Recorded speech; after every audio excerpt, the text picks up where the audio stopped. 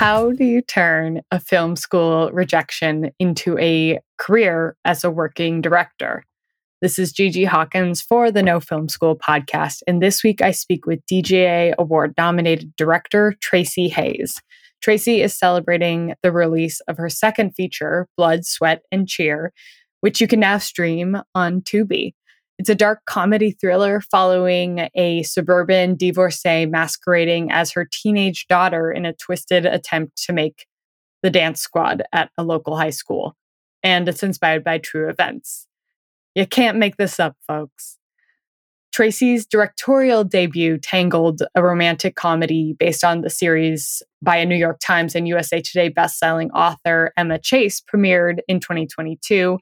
And in our conversation, we talk about what that looks like to make feature number 2, something that is incredibly difficult, arguably more difficult than making feature number 1.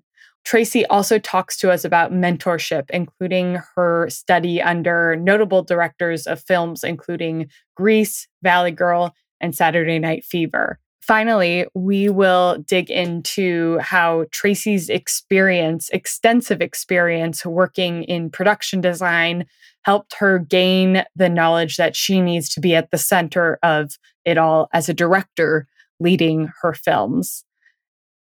And finally, Tracy gives us an overview, a play-by-play about how she was able to shoot this second feature in 13 days, a crash course in filmmaking, if you will. So let's listen.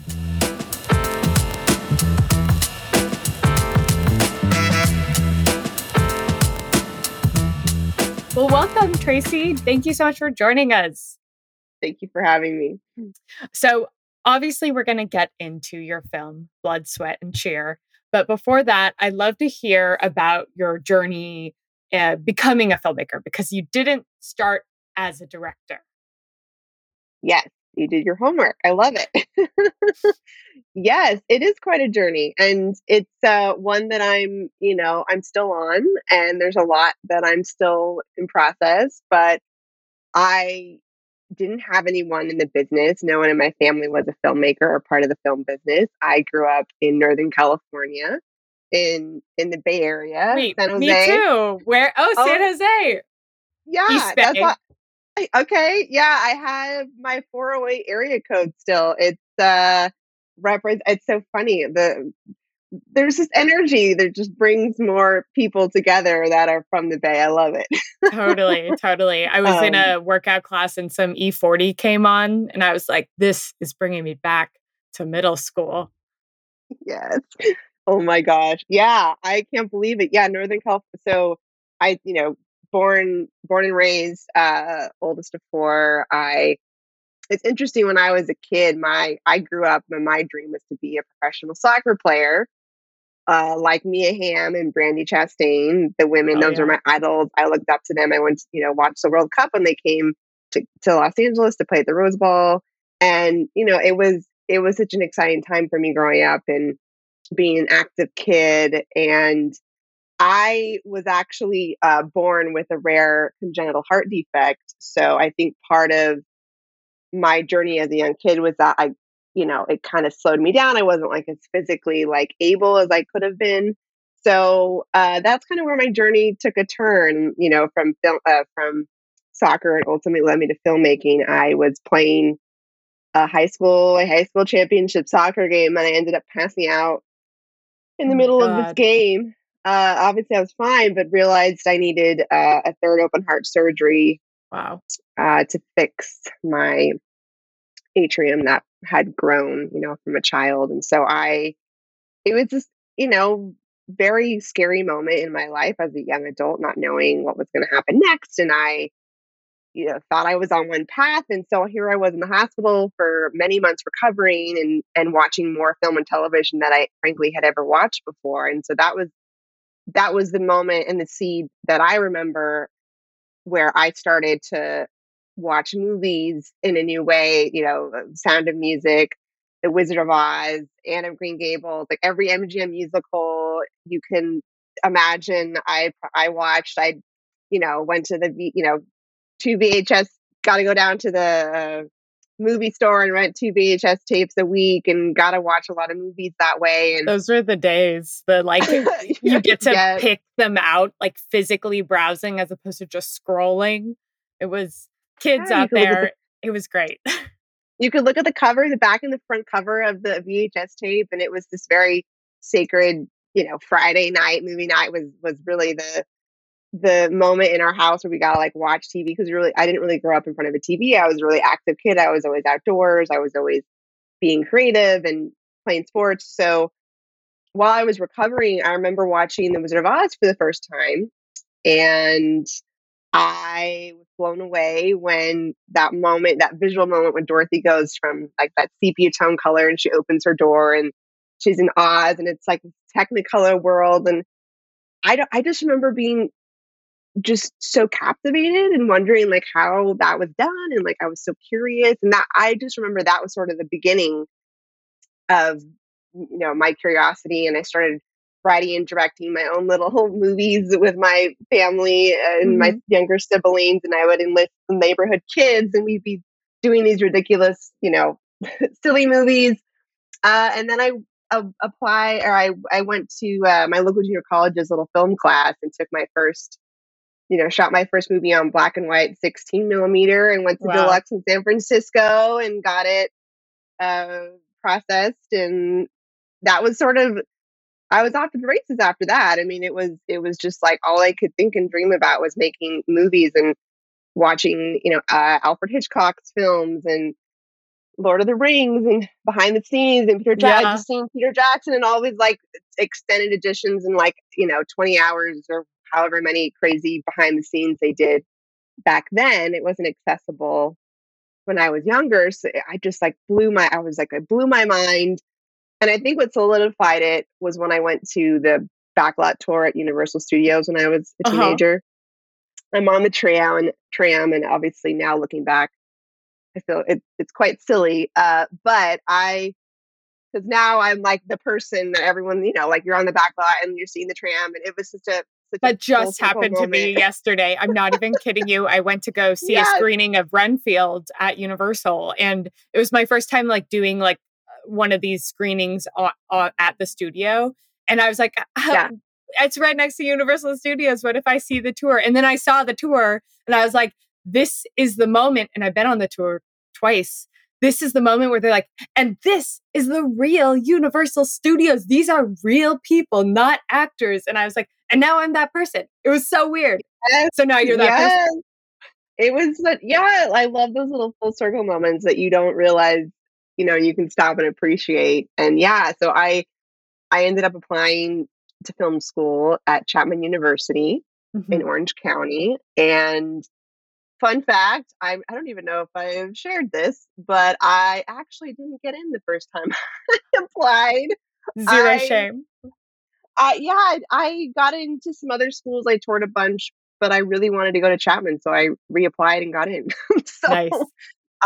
very determined, and it was such a great time and met some incredible collaborators that I'm still working with to this day. I mean, it's a community of really established, creative, talented people, and I met some mentors while I was Mhm. there that I'm still in contact with today, like Martha Coolidge, who directed Real Genius, and oh my gosh, Valley Girl, and she's a Mhm. huge influence on how I'm, just as a filmmaker and another as a as another woman, and just like her experiences. And I can't tell you how much I value. That was such a nice thing to have that in that support. And then Absolutely. Randall Kleisler, who directed Grease, he was Oh, my mentor and dreamy. oversaw. Yeah, he was such a sweetheart. He oversaw my senior thesis film that I directed, and then Randall Kleisler, who unfortunately is no longer with us, but he is an incredible production, was an incredible production designer.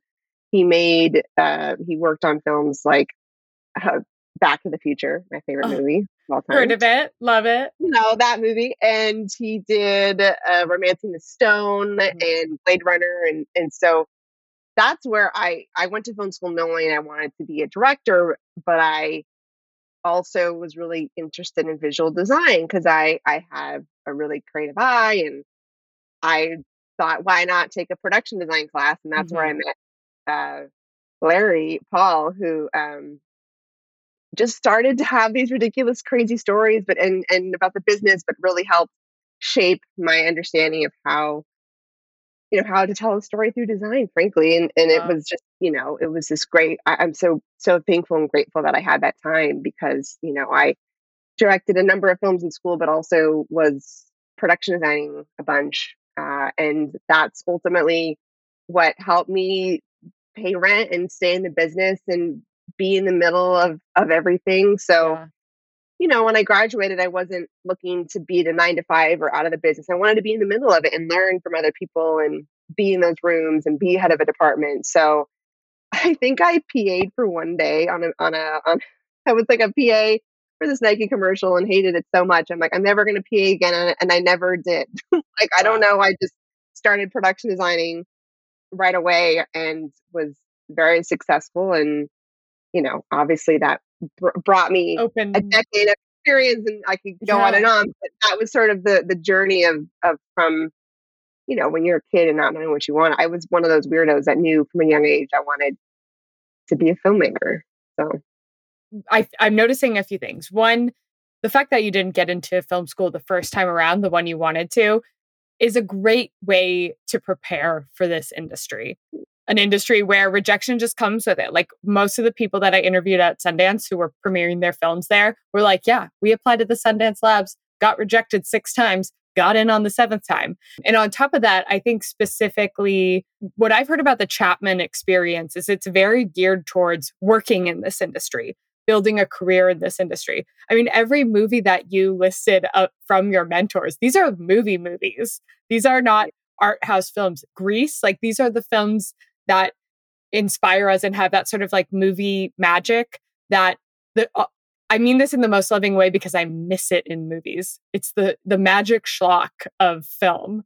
And I feel like we're missing that these days sometimes. And I'm like searching for it and searching for it. So yeah, what a wonderful way to get your start. So moving into production design, which by the way, having that background as a director feels like a superpower because you really know how to make the everything show on the screen. What types of projects were you working on when you were working in that field? yeah, it's so interesting. A number of production designers that I looked up to also became directors, like James Cameron and Catherine Hardwicke and Ridley Scott. And it's interesting because, yeah, as a designer, I'm in the room. I'm there for all the conversations that are happening and helping build a world, frankly, from the ground up. And so it was such a honor. I worked on so many I've worked on over 30 feature films, including A Nice Girl Like You with Lucy Hale, fun rom com, and then a film that actually came out later, got delayed because of COVID, called A Little White Lie, starring Michael Shannon and Kate Hudson. Mm-hmm. And that was a really fun film to work on. I've done Dead Girls Detective Agency. It was the original series. I'm just, I've done commercials for Nike and Starbucks, and yeah, just a really an array of content, but mostly in the film and television space and Mm-hmm. some commercials. That's been my focus as both, as a designer and a director. But yeah, it was an incredible time. I got to really work with some incredible directors and learn, what not to do and watch people make mistakes and how to make your day and stay on budget Mm-hmm. and make those hard decisions. And it's to be in the middle of it, the middle of the chaos is sort of where I thrive. Yeah. When so what was something that you brought into originally making your first film, which is not Blood, Sweat, and Cheer, but You mean like the first one I directed, like yeah, ever, or my yeah, first feature? Sorry, just your first feature, my first feature. Okay, so Tangled was my first Tangled. feature. So Yes. so when you moved into directing Tangled and being the helm of the entire production, what was the biggest sort of thing that you took into that from your previous experience with so much extensive experience on set, both directing and also working in other parts of production. But what was the thing where you're like, I'm never going to do this and I'm always going to do this? Yeah, I mean, Tangled getting to that point with Tangled, that wasn't a journey in and of itself. I had production designed 5 or 6 movies for that production company, Passion Flicks, and they turned romance novels into movies, sort of like the Bridgertons and 50 Shades of Grey, like that kind of model. And I was just really vocal about, wanting to direct for them. And so they had given me a short film that went on their platform. I did really well, and it was more of a comedic film. And I hadn't really done comedy up to that point as a director. Most of the work I had done is more dramatic based work, Mhm. and so it was a really once that did really well and took off, and was the highest watched opening weekend on their platform, and they're just like, we see the potential. We want to give you the opportunity to direct your first feature. So it was really an incredible opportunity, and I'm so grateful that they entrusted me with you know a best selling novel that's really beloved, and Yeah. I just wanted to do it justice. And I think what's so different, like I had directed like a dozen short films, but I think what was so different was adapting a book. I mean, someone had adapted it, but just prior to me getting involved. But to do something justice like that, and to make sure that you weren't cutting corners or taking away a moment that was really important to the fans of the book, and also honoring the writing, but also keeping in mind that you're adapting it for the screen and sort of the challenges that came along with that. And it is a comedic in tone, but it's tough because you we couldn't really we did some improv, but it really ultimately we had to stick to the book as much as we could. Yeah. We did go off book a little bit here and there to just try and see what would land, but ultimately, we went back, we made sure that we had what we need from the book. And so I think bringing my, experience and over a decade of experience into that job. I mean, we shot it in Atlanta, so it was sort of unfamiliar territory to me in terms of the crew and the location. So it was a lot of trusting and allow, bringing in the right people that, Mhm. getting referrals and hoping that you brought in the right people. But it was challenging for, like any movie, there's a set of challenges, but I think it was always about, honoring the book from the beginning. So, yeah. Now, one of the isms of working in this industry is that it's incredibly difficult, nearly impossible to make a first feature. Like to get to that point, you are, the 1% of the 1%. To make a second feature is a whole other career milestone to cross. That's incredibly difficult to get there. Congratulations on finishing and soon releasing your second feature. So talk to us about the journey from getting from Tangled to number 2. Yeah, Blood, Sweat, and Sheer. It was such a fun, dark, campy comedy, and I'm so Mhm. excited for everybody to be able to see it. I had come into 2020 or 2022, excuse me, last. So I had, we had Tangled, my first feature, had come out on Passionflix, and it was streaming on Amazon. And I was really interested in keeping the momentum going and working with my agents to just really start to get into more rooms and to bring the project with me and connect with as many people as I could. So I started out the year just taking as many general meetings as I could. And for those who maybe don't know what a general is, it's a fancy way of just saying it's sort of like a casual first date, get to know you with someone, a person in development who, potentially down the line will have work and think of you. And that's the hope with Yeah. those meetings. And so I took 41 generals last year and Wow. just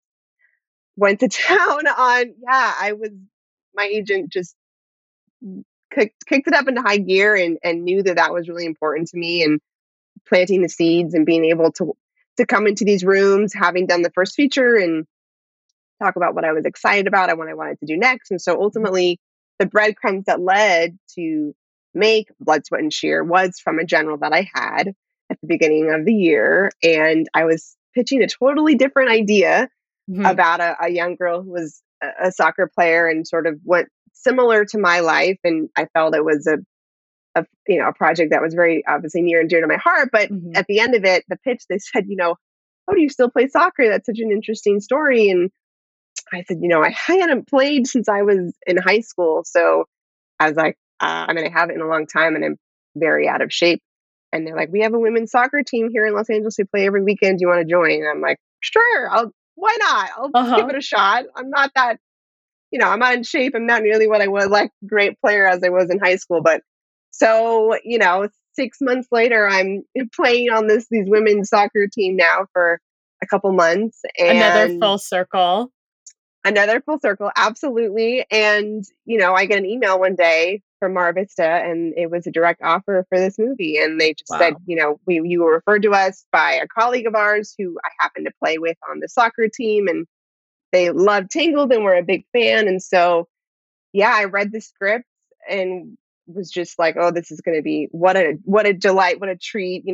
There's nothing more exciting than getting a script and having a really flawed, complex, messy female character at the Yeah. center of it. And just Yeah. like, it was just such an opportunity to really do something different. Like, I had never done a dark comedy before, and that really interested me. And it had these I envisioned these tones very much of the high school movies that we grew up, watching, Yes. and sort of the, like, Mean Girls and, Heathers of the Worlds and Clueless and Yeah. all these kinds of fun. And I just was like immediately taken by it, by the opportunity and the potential for the project. So I signed on, and the rest is history, I guess. But That's yeah. amazing. So for the person, and I put myself in that category, who is newer to the industry, can you talk to us about like who is Mar Vista and what are they in relationship to Tubi? What roles do they play in making the film? Yeah, Mar Vista's gone through quite a growth spurt in the past couple years. They were bought by Fox, I believe, a year or so ago, maybe more now. And so they're expanding their roster and budget levels, and there's a lot of different people within the company, and they're all doing different kinds of budgets, and depending on who you go to, they'll be making different things. So in my case with Blood, Sweat, and Sheer, Tubi has a deal with Mar Vista, and they're making a slate of films every year. And what they're looking for changes every year depending on what the need is. And so, in the case of Mar Vista, they're also like, they might be doing sub-$1 million movies, but they're also going to do over $1 million movies depending on who at the where you're taking it. Because Fox has the opportunity to take it to other networks that aren't necessarily Tubi, but Tubi has the volume and the opportunity to make more than one film. And a lot of they're looking at new talent and new writers. And the writer who wrote my script was the first time writer in that space. So it was really exciting that they were Oh.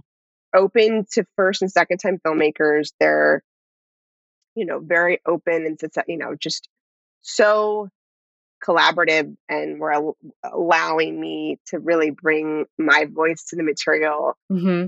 and supporting it in a way that ultimately I think it shows up on the screen. And there wasn't, those unfortunate stories you hear about too many cooks in the kitchen, and there's 17 different people trying to make your movie, and it wasn't like that at all. It's very much a family run collaborative environment. And I'm not the only person that feels that way. I've talked to other directors, and happen to be female friends of mine who also direct and who've worked for Tubi, and or excuse me, who have worked for Mar Vista, Hmm. and they all say the same thing. So it's good to know that it's not a singular experience, that it's very much how they operate. And yeah, I'm so grateful that they ultimately gave me the opportunity. So Absolutely. I mean, you also absolutely earned the opportunity given your experience, but there's yeah, something really refreshing. It's so easy to like villainize the development execs of the world, the studios of the world. But it's way more nuanced and way more complex. And sometimes there's so much value in taking the time to understand one, the goals of these partners. And I truly believe like these entities are, at the end of the day, they're people who want to yeah, make things and want to create opportunities for people, especially if they're investing in new voices because we need to, especially in historically underrepresented communities, we need to have our first and second chances and opportunities to make Yeah. our work. So that's so inspiring and exciting and Hmm. cool. Yeah. And also to the point, your point of like having the autonomy to create a film, this, dark comedy thriller that has this through line that shows in the work. And I think it's very exciting. And sometimes I see a movie in a theater and I'm like, "Ooh, too many cooks. I know it. I could just feel it." Yeah. It's Yeah. hard. Making a movie is very hard. It is, but it's nice when it's top down. I mean, I mean from Tubi to Mar Vista to my producers. I mean, it was such a I was just like blown away at just like how like much they loved the film and had such few notes and were just like when they did have the notes, they were such thoughtful, like creative, meaningful, like wonderful notes. And I was just that does not happen all the time. And Hmm. and so they kind of set me up, I guess, in this bar.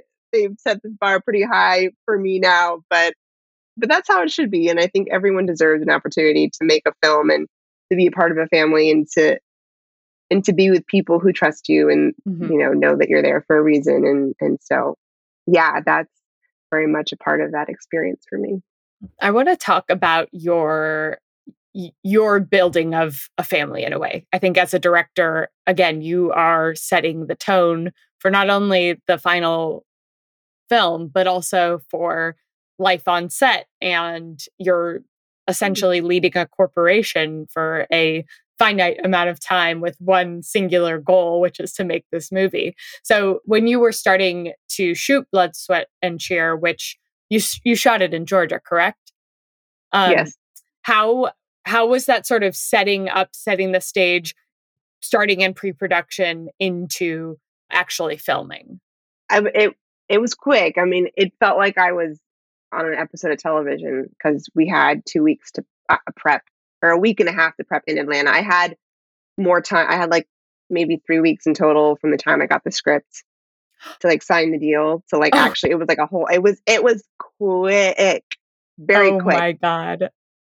So coming into this, I was very glad that I had directed another film in Atlanta the year prior and I had had more time. I had had more, a month and a half prep my first feature.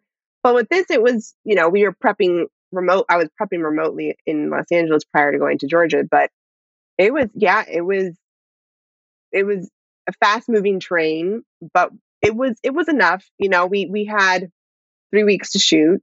Mhm. I think it was the 12, 5, 10. I think it was a 13-day shoot. So it wasn't even 15 days. It was quick. Oh my And I word. so we were shoot like you just hit out, really there's nothing you can never not be prepared enough. That's the one thing that is just like ingrained in me from day one of just like talk about prep. It was just like all consuming every day, but it was fun because I was able to really focus on just my job and other films. I'm sure as independent filmmakers, we've all somehow produced our own projects. Like I'm sure all of us are very much aware of the work that goes into not just directing, but all the departments and you're juggling 40 different jobs and so I was very glad that I could just do the one job, Yeah, frankly, yeah. and not have to worry about everything else. I mean, that wasn't always the case with my projects that I had directed. And I think it's good to like know what every department does and have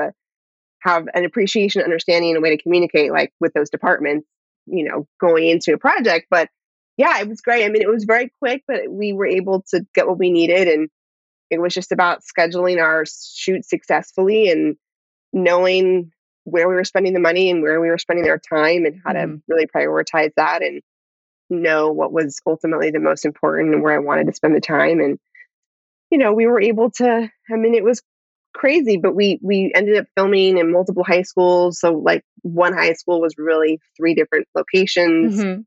the beauty of movie magic. But ultimately, I think we had no other choice because we're filming in the middle of the school year and these were active schools. Active Kids in them. schools. Yeah. So it was just, we're just like, oh my gosh, this is, piecing this together and you're hoping it all matches. And yeah, there was a lot of challenges, but yeah, we were just off to the races right away. It's interesting. I assumed that it was all one school, a la the production company American High, where I guess they carve out a school and shoot it all in one location, and also it can be a hospital, and also it can be this other thing. But you were actually in real schools, real life functioning schools.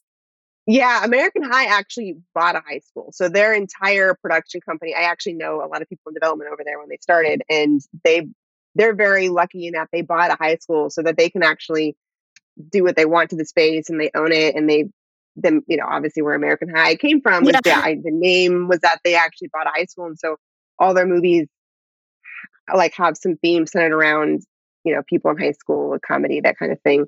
That was not our case in this film. We ended up just finding the right locations based on obviously what I was looking for and the sort of nostalgic, Yeah. night. I wanted it to feel like a John Hughes movie, so I wanted to be able to find that really classic brick in the pink bathroom. I mean, my Yes. God, I walked into that space and I was like, I feel like I'm in the Breakfast Club right now. This is we didn't paint it, like it just was like that, Oh, and I was just like walking back in time, and so there was just like those little gems as I was scouting, and I just like, oh, this is so perfect. Like, just so could not have been so lucky, yes. when you really, I think that's one thing as a designer that I bring into the work is like finding locations is half the battle when you're on a lower budget film and you can't build something, you can't Hmm. spend the money and build your dream.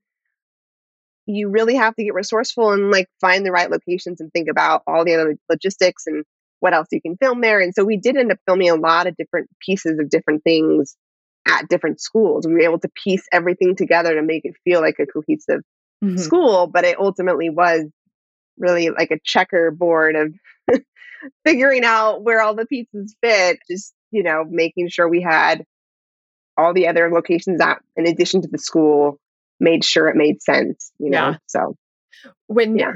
when you're especially when you're, you don't have a $60 million budget for a film. When you're going to a location outside of just the general aesthetic, what else are you thinking about as director, especially in this fast and furious week and a half prep period that you had? Like, how many Yeah. days were you location scouting? And like, what was the most difficult location to find? Yeah, those are great questions because I think ultimately those, every job they have a different set of problems and challenges that come up. And in this case of this film, I I pre-scouted like with photos and then narrowed it down to a couple. And we only had, normally you've got like tech, you've got a tech scout, director scout, and then like an official scout with everybody. That was all like it was one scout Yeah. basically, one day, one scout. And so it was very, fast paced. But what I look for, the biggest thing is company moves on a lower budget, fast moving train. What will kill your day more than anything else is company moves. And so, Mhm. how can I, in these spaces, how can I get the most out of it? Like, oh, I can film 3 days here. I can film 2 days. Oh, I can film the bleachers exterior and use the gym for the other 2 days. And like, how can I, find all the nooks and crannies and get the most out of our days at a Mhm. location so that we're not spending 2 hours in the middle of our day moving a location. And so that's a big part of what I'm thinking about, not only visually, creatively, obviously, first and foremost, is just telling the story. Can my production designer, like, is this too much to like, can you paint the whole school pink? Like, obviously, that's not going to happen. And Yeah. so, can it work on a creative level? Can it work on a logistic level? Can it work on a creative level? And can at the end of the day, is there a base camp close? Like, can I drop my trailers and walk the set in 5 minutes? Or is it a logistical thing where you're bussing Mhm. people in and you're losing an hour of your day every day because people have to get in a pass van and go to location? And those are all Mhm. things that like those are not at the top of my priority list, but they're things that I'm thinking about because they are cutting into like your day ultimately and what you're going to have time to shoot. And so Yeah. I think the hardest location to find was actually the house. Hmm. Renee, our lead character's house, was the hardest location to find. And I think I toured like 7 houses and we kept running into problems based on the area, or it had to serve everything, right? It had to serve the story, like logistics, like where everybody was going to be, like Mhm. trailers, there was also scenes that took place outside. There was a driveway. There was all these like little moments that we needed to have that were part of the script. And so it was down to the wire. We were going into the first week of filming, and we had some time. Like, we hadn't locked the house location. I remember we had two houses left to scout, and I'm like, okay, this has to be. I have a good feeling about this today. We got to get it. And the location manager, who's such a doll and such a sweetheart, he had a friend who was like, why don't you just come by my house? Uh-huh. I want to redo the floors anyway. And so we got so lucky. I walked into that house and I said, oh my gosh, yes, this is it. Like, it's such a hard line to find a house that feels like within the means of the character and like Hmm. realistic, that she rented it. Obviously, she didn't own it because she's not making that kind of money. But like, how do you like justify it both in the story, but also for all those other lists of millions of things? Right. The producers like pulling their hair out because they have to deal with the homeowners association or whatever that problem may be. And so we were so lucky and fortunate, like at the very last location, that we found this house. But Which feels right out of a John Hughes movie. So kind of yes, good. perfect. Yeah. Well, that it's interesting because I think that is something as an emerging director we often don't think about, or we're thinking like, well, what do we have access to? Or so many times, like I see things and I'm just like, why did you choose to shoot in an apartment that clearly belongs to a 23-year-old dude? And there's just white walls, and like, this isn't where this character would live. So I think there's so much value to even trying to find the right space that can help fill in fill in the gaps of who this character is and what this story Absolutely. is. Like, it across the board will connect dots for the viewer. Hmm.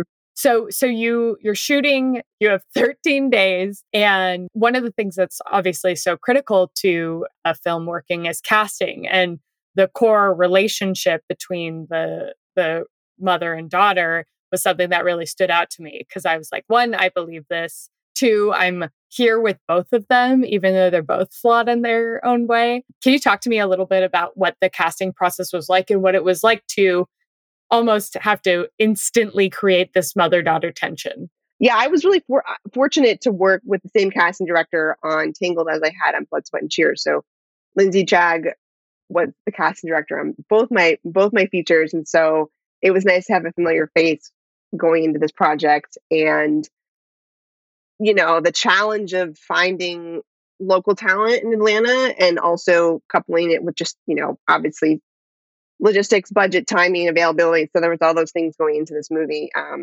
But I was so fortunate that you know that I ended up with such a great cast, and Tammin Sursok and Monroe Klein, just they knocked it out of the park, and they were such kindred spirits from the very first meeting.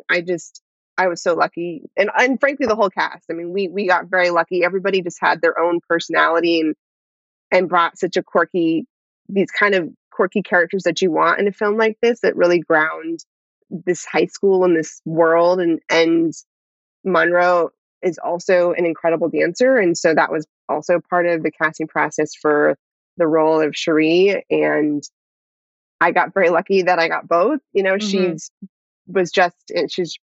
her career is taking off, and I'm so proud to see her doing so much in the dance space as well as the film space. And so that was an aspect of the character that was important to me, because ultimately, to have less than 3 weeks and to be show up as a professional dancer, you can't really fake that. You Right, right. so really all the cast, that all the dancers, anyone that had to dance in the movie, we had them submit dance tapes as well as their acting tape. So I Mm. wanted to look at both how they moved.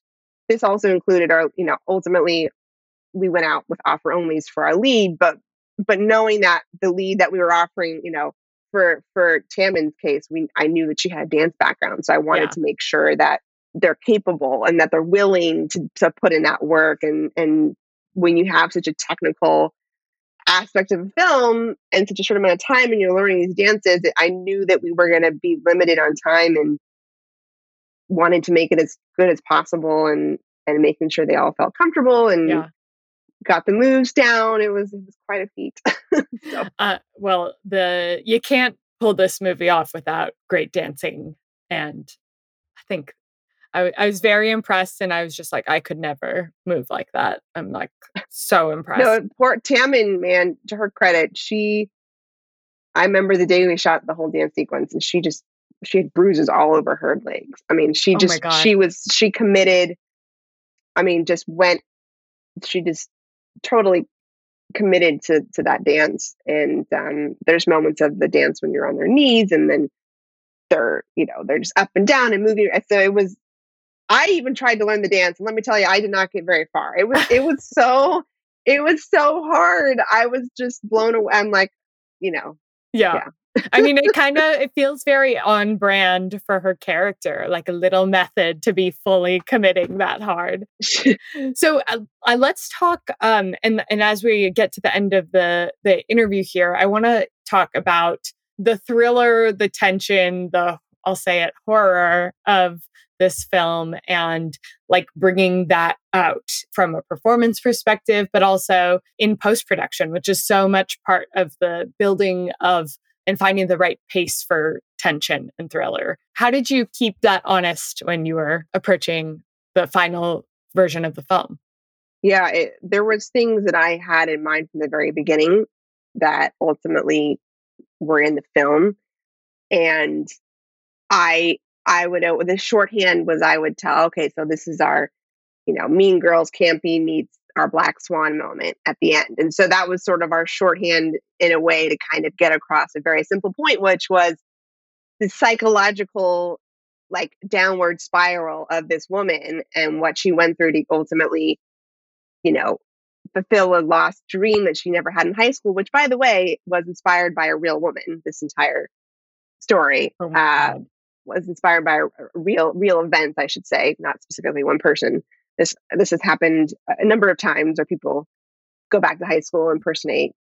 Whoa. This has really happened, and I do think it has a lot to do with just what it means to be what it means to be young and what it means to Hmm. have your dreams and to be at a place where those dreams were not fulfilled, and to go back to a time and a place where you felt like you were on top of the world. I mean, that maybe wasn't everyone's experience in high school, but I definitely think in the case of our lead character with Renee, that was a place and a time that she felt that she had a sense of control and a sense of self again. So it was building up to the end. And obviously, I don't want to go into too much Yeah. spoiler territory, but I will say it was, yeah, those darker moments are what ultimately, to your point, are the sort of thriller esque Black Swan moments of our film. And that was very intentional. And I wanted to play with the audience's perspective about whether or not this was really happening, if this was in her head, if she was really there. And so she was this kind of faulty narrator at times, and that was intentional in how we filmed it. And those kind of fun moments that happen towards the end, and you get a sense of like, is she really alone? Is she in her head? Is she really experiencing this? Like, how is she interpreting the moment? Because ultimately, Hmm. we're with her, and it's her point of view. And so that was part of the conversation from the very beginning with my cinematographer, Greg, who's incredible, and just how we were going to shoot it. Most of the film was shot with on sticks until the very end, where the majority of the film, frankly, the whole end 15, 20 minutes climax of the film is shot handheld. And that was very intentional because we Hmm. wanted to feel the uneasiness growing and sort of this volatile moment of volcanic when is it going to explode. Yes. So that was all intentional in the approach. And then in post production, also the way what you hear and what you don't hear, and when the music comes in, when the score drops in and out, that was also a huge part of intentionality I had with Hmm. working with the sound design team and my editor, and all of the all those pieces, coming together Yeah.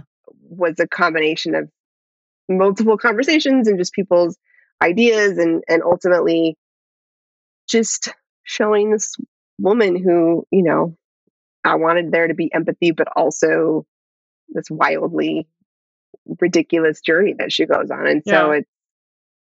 I don't know. Well, It's this fun gray area. It's a plan. yes. Well, So you took us there. You took us there, and there's no holding back. I can't wait for the world to see it. Where can folks follow your work moving forward? I am on all Facebook, Instagram, IMDb Pro, and my website, and it's all just my first and last name. So Tracy Hayes. My spelling is a little different than most. TraciHays. And yeah, whenever I have updates, I try to stay on top of things. And yeah, I mean, I'm excited for everyone to see this and for what's going to come next. So Thank you so much for joining us. And I can't wait for our listeners to hear all the details and see Blood, Sweat, and Cheer. Yay. awesome! I'm so excited. I'm glad. You know, I'm excited for everyone to see it, and thank you so much for having me.